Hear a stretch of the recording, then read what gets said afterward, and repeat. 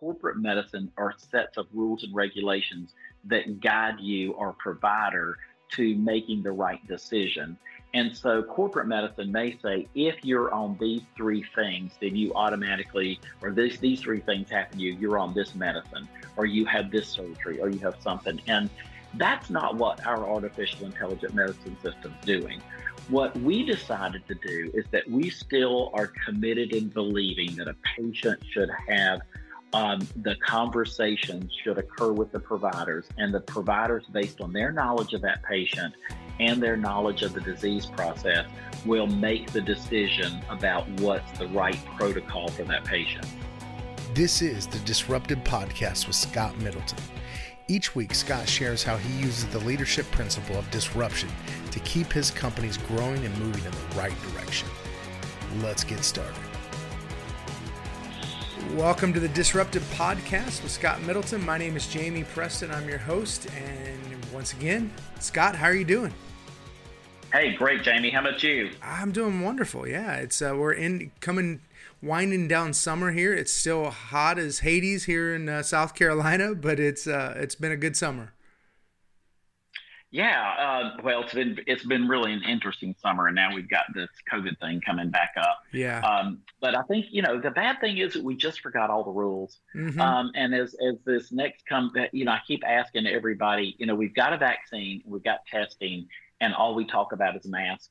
And so I tell people all the time, it's not that I'm anti-mask, it's that that's the thing that will least likely least likely change all of this. So right. Like I was just so frustrated yesterday. I actually had a call from the governor about something else, and he was asking about the healthcare side of us and what we're doing. And I said, Governor, at the bottom line, what I don't understand is why is there not a tent out in front of every single school right now with kids that are 12 and older, and somebody sitting out offering to give the vaccines to anybody who drives up? Mm-hmm. And he said, that was the question I asked. I couldn't figure that out. So we're arguing over masks. We're going to the Supreme Court. We're fighting left and right. And most of it is just access. People don't have access to it. Yeah. But, when my kids are going to school, every day I'd get something back, some little permission slip, give them permission to do this or permission to go on this field trip or whatever. Mm-hmm. Send a permission slip home with your kids. Do you give your kids permission to get the vaccine? Absolutely. And then have somebody set up DHEC. That's what DHEC should be doing right now, is setting up. And it could be set up in this high school on Monday, this high school on Tuesday, this high school on Wednesday, mm-hmm. and just get this thing out and done. Yep. And I know there's some that are convinced that they don't want the vaccine, and while I respect that, the rest of us are going to pay for it. Yeah. Delta Airlines came out today and said they're going to start charging $200 more a month for anybody who has not gotten the vaccine, because it's costing $50,000 every time one of the people they cover ends up in the hospital. Yeah.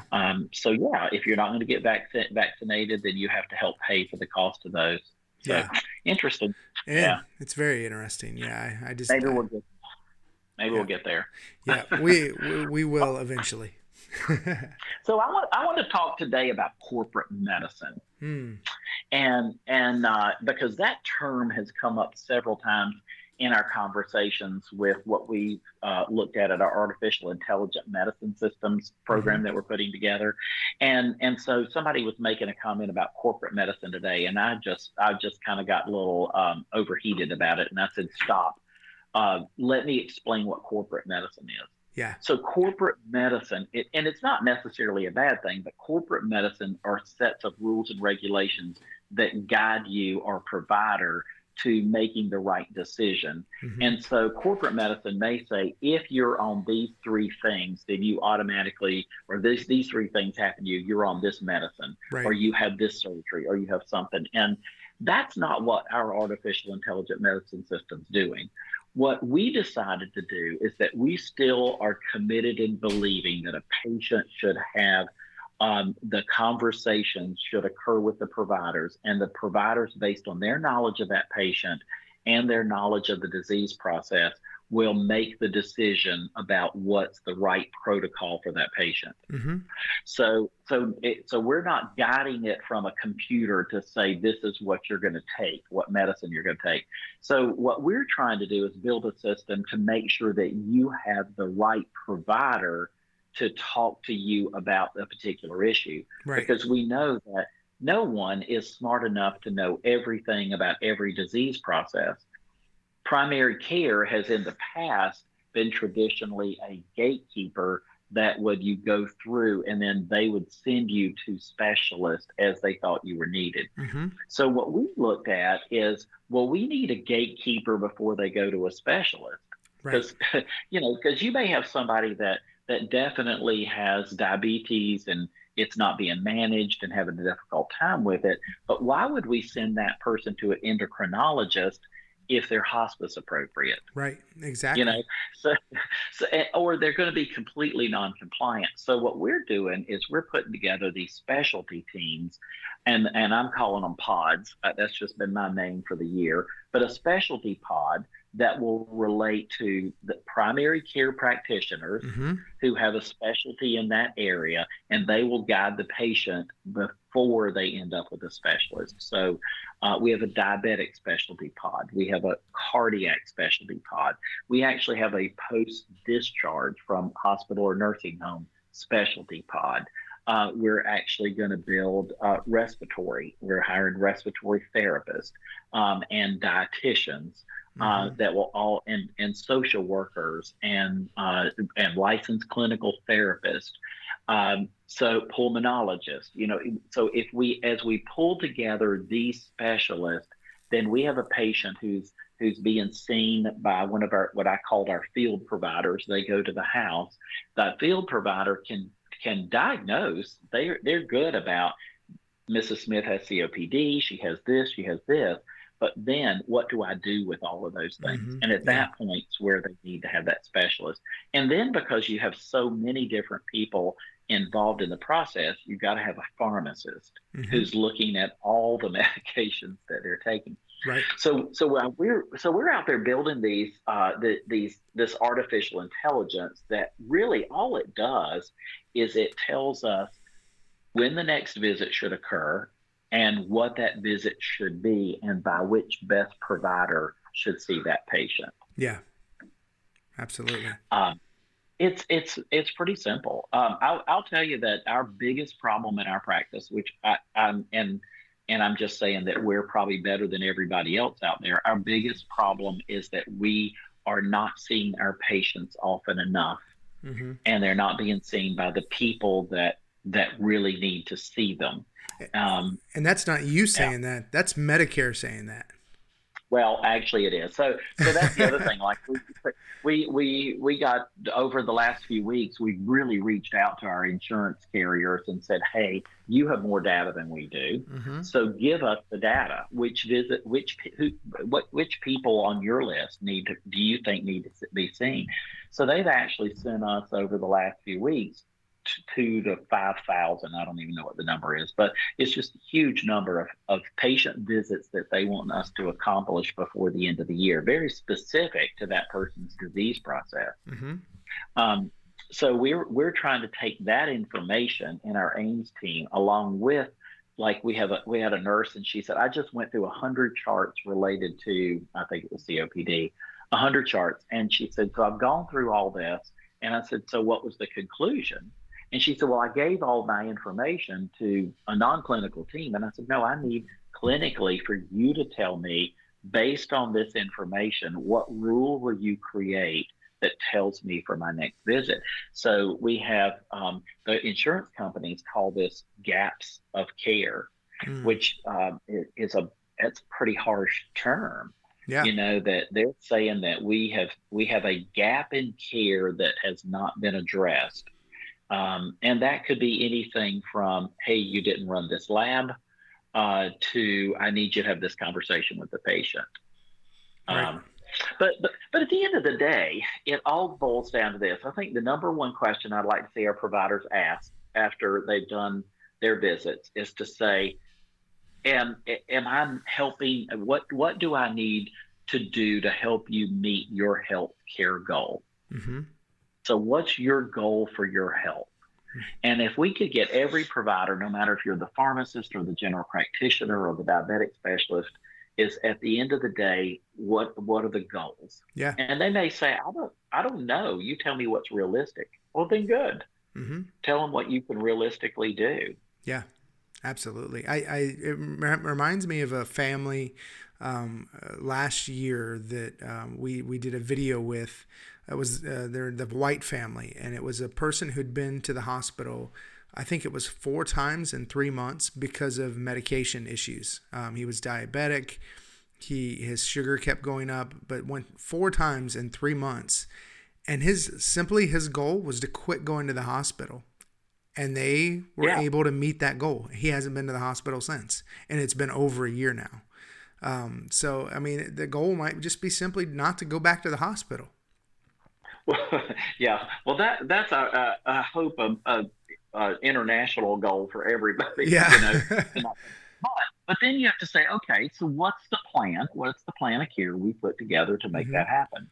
And that to me is going to be lots of visits. Yeah. It's going to be a lot of communication. It's not that you're just going to take a pill, because half the pills we write they don't take them.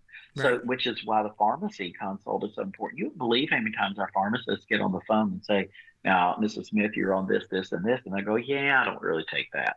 Yeah. Well, why not? Well, it made me feel bad, or I couldn't afford it, or something. Well, then your provider is sitting there thinking that person is taking that medication, but the prescription never ended up in the pharmacy. Yeah. Right. It takes somebody asking that question. And so then the person is hospitalized. I mean, we've had it where insurance companies said, well, we're not going to pay for it. They're denying it. Yeah. And pharmacists pick up the phone and call, have you lost your mind? Yeah. This person's going to end up in the hospital. You'd rather pay for that? Right. Exactly. And it takes even the patient being honest about not taking their medications as well. So I think there's some of those. Well, that's why I think you have to have multiple providers involved in a process. Yeah. So why would you, if you don't, what's going to happen is somebody's going to miss that question. Yeah. Right. Yeah. Right. It's the end of the day. Yeah. Wow. So I think that could solve a lot of problems. It's not as complicated as we think. I think we just have to start just making it simple. Yeah. Like I was telling our AIMS team this morning, make it simple, guys. Just start with a rule. And then, here was the rule. All new patients are going to be seen by a pharmacist, and I said, but then somebody said, well, what if they don't take any medications? Well, that's obvious. Yeah. Well, then it's not really a rule. That's not a good rule, is it? All patients. Yeah. Well, so maybe it's all patients with 5 medications or 4. I said, I don't know that. I'm not a clinician. Y'all have to tell me. Well, how many patients really don't take any medications out of all? I mean, I'd say it's a pretty low percentage. Yeah, I think it's 1, and that's me. Yeah. But I still wouldn't mind talking to a pharmacist because maybe there are some things. Take a look at my labs and say, is there any deficiencies out there that I should really take care of? Yeah, so, I talked to one of the providers, and she said, you're still in the normal range on your vitamin D. She said, but you're on the low end. She said, why don't you get a vitamin D supplement? So I started taking a vitamin D supplement. So, yeah. But a year from now, you may not need that. Right. Exactly. Or you may not need it in the summertime if you're outdoors a lot. Or, and different people absorb, the vitamin D at different levels. Yeah. And then I learned something new, that sunscreen can actually block that vitamin D as well. So there's all kinds of things that can add to it. Great point. So I was at the dermatologist this week. My dad had some skin cancers off and on in his life. So I got committed because of family history. I think it's important to look at that. So family history, and I go to the dermatologist every year, and she checks up every part of my body, and I show her any new mold or things that mole or something comes up. And she was saying, hey, be sure to start wearing more sunscreen on the left side of your face and your arm because you're driving in a car and that may be causing more of these dark spots, or it could cause cancer. Yeah. And she said to make sure you're using zinc in your sunscreen. And then I'm thinking, okay, that zinc, that's a good question. Will zinc block the vitamin D? Mm-hmm. So maybe I want to keep it on my face, but I may not want it everywhere else. So I've got to do a little research on that. Yeah. But a pharmacist could tell me that, right? Exactly. Absolutely. And even for somebody who doesn't take medication, even that's still a valued visit. Yeah, exactly. So I think the point is that what I'd like, hopefully some of our providers are listening to this, because we do have some providers out there get very protective over their patients and don't want anybody else involved. And I can understand part of that, but I think that the real issue is that we've got to make sure that whatever specialty they need that they're not getting from that primary care provider has got to be addressed. And so, we may have some primary care providers who know diabetes inside and out, but know nothing about cardiology and or little about it. And I think I want patients to understand that too, is that because there's just not one provider. While they know you, they may not know everything. And so if we use this artificial intelligence to look at who's the best person to see you right now, that will make a huge difference in how we are able to best take care of you. In fact, I had a president of an insurance company a few years ago spoke at a conference, and I was so disturbed by his speech that I moved to the back of the room, and when he left out, I went up and I said, I want to talk to you about this. He did not believe anyone should have a primary care provider. He said, I think we will be moving away. He said, when you call, he said, at some point you're going to call to to somebody, and then you're going to tell them the problem, and they're going to determine who will be best to see you, so that based on what your complaint is, you're going to go to this person. And so I said, yeah, but who's going to be helping that person decide who that person is? Yeah. And if you want to get proactive, then how are you screening ahead of time if you don't have a primary care provider? And he was 9 years old, probably 66 years old at the time. And this guy in horrible health, he needed a primary care provider to say, you need to take better care of yourself. You look terrible, But so that's, again, is why you need a primary care provider. You have to have somebody that's seeing you often and regular. And that could be different for different people. Like, I see my provider once a year for my annual physical. At my age now, at 62 to 65, I probably not need to start seeing him every 6 months because things change quicker with you over time. And so I was reminded of that the other day when I was talking to Doc Griffin, who is our club fitter at the Players Club. Not a doctor, by the way. No, not a doctor. He fits golf clubs to people. He helps you. And so I said, well, how often should people change golf clubs? And he said, well, pretty much. He said from about every 10 years for people up to the age of 60. And then at 60, you need to get refitted about every 5 years. And by 80, you probably need to be looking every 3 years. And so I said, well, why? And he said, well, because you've got things going on and you're aging. And so he said, the flex of the shaft, the strength of your ability to hit the ball. We may have to adjust the head to a different direction or something.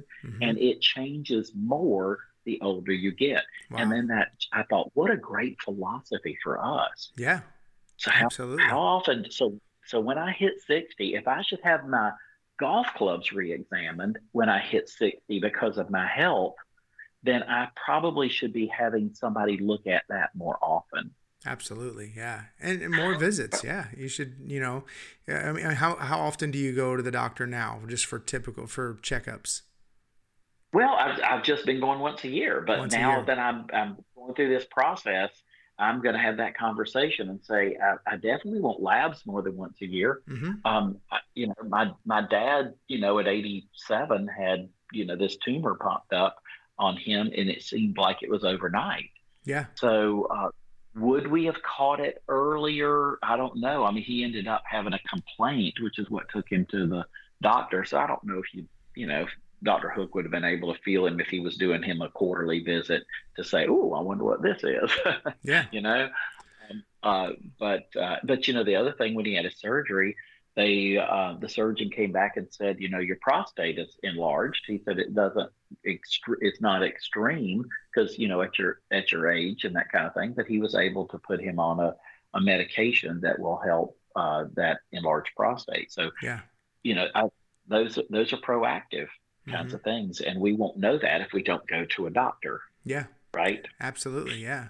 The more Honestly, proactive we are, yeah. the more money we save, the better our society is, and everything all the way around.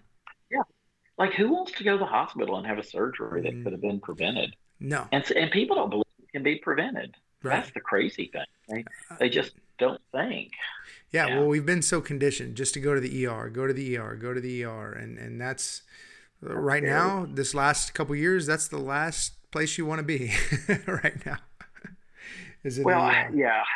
I was in 3 hospitals this week, and they're not closed down to people. I was going in to meet with various people, and 2 of them was emergency rooms. I went in and met with the emergency room docs and some of the nurses and social workers that were there to talk about what we as house calls could do, Hmm. because their struggle is they're having to send people home because the hospitals are full, Yeah. and what is it that we need to provide to those patients, and it's lots of visits, because if they were in the hospital they'd be seen every day. Yeah. So we really have to beef it up. And so what I'm trying to help my providers, and if they're listening today, is that you should never have any idle time.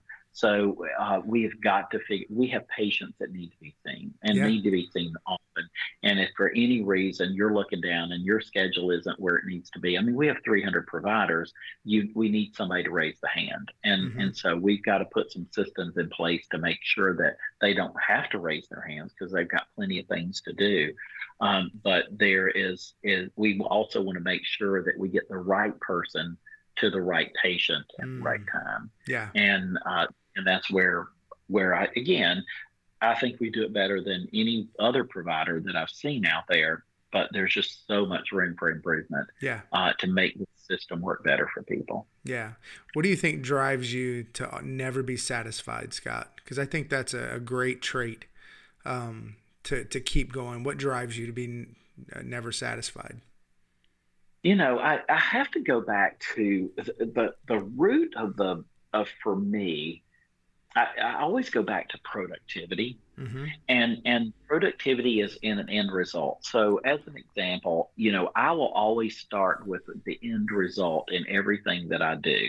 Yeah. This is how I envision what it would look like, and it can be a building I'm developing, it could be a physician's practice that I'm building. What at the end of the day do I want? And so, like when I did hospice, part of what drove me to the hospice program was that I wanted to make sure that every individual died without any remorse Hmm. at all. Yeah. I wanted them to know that everything went well, and that for their family as well. That Yeah. when as that death occurred, everybody is a part of it could say that was a great death. Mm. That was my driving force. So then I had to back into it. Well, what all do I need to do in order to get that person there? That's why I preach every day. I know people get tired of hearing it about advanced care planning, and our providers think, oh, well, they've already done that, Scott. They've signed their living will. you Yeah. know, that's no. You're planning what's going to happen to you or Hmm. what you want, and it's not just a one-time decision. Yeah. You know, it changes daily, and I keep preaching that. So you have to have those conversations and a lot of different people, because what I may come to the conclusion with my social worker, it's far cry different than I would with my doctor and even my nurse practitioner. Mm-hmm. So that drives me every day. It's looking, one is am I being as productive as possible, and that can be in work and play. Mm-hmm. So if it's a matter of today's a play day and we all need to have that, then I'm going to make sure that is the most productive play day I could have. Sure. Absolutely. And it could be reading a book. It could be catching up on a TV series that I like, or it could be I'm going to go out there and run 12 miles today. Well, I don't do that. Yeah, that's great. I think those are great principles. Yeah, exactly. Yeah, I think starting with the end in mind and understanding what you want to accomplish and never getting satisfied to keep pushing to accomplish that is so key. Yeah. Absolutely. So everybody work hard this week, being as productive as possible, and work smart. You don't always have to work as hard, but just work smart. Mm-hmm. Take care of our patients. Absolutely. Make sure they have the visits they need. And I think we'll be a better society and better people. Absolutely. So, Scott, thanks so much for your time. Thanks, Jamie. Awesome. You have a good weekend. You too. Thanks. Bye-bye. Thanks for listening to the Disrupted Podcast with Scott Middleton. Follow us on social media on Facebook and Twitter at the Disrupted Podcast. You can also help us out by giving us a 5-star rating. Thanks for listening.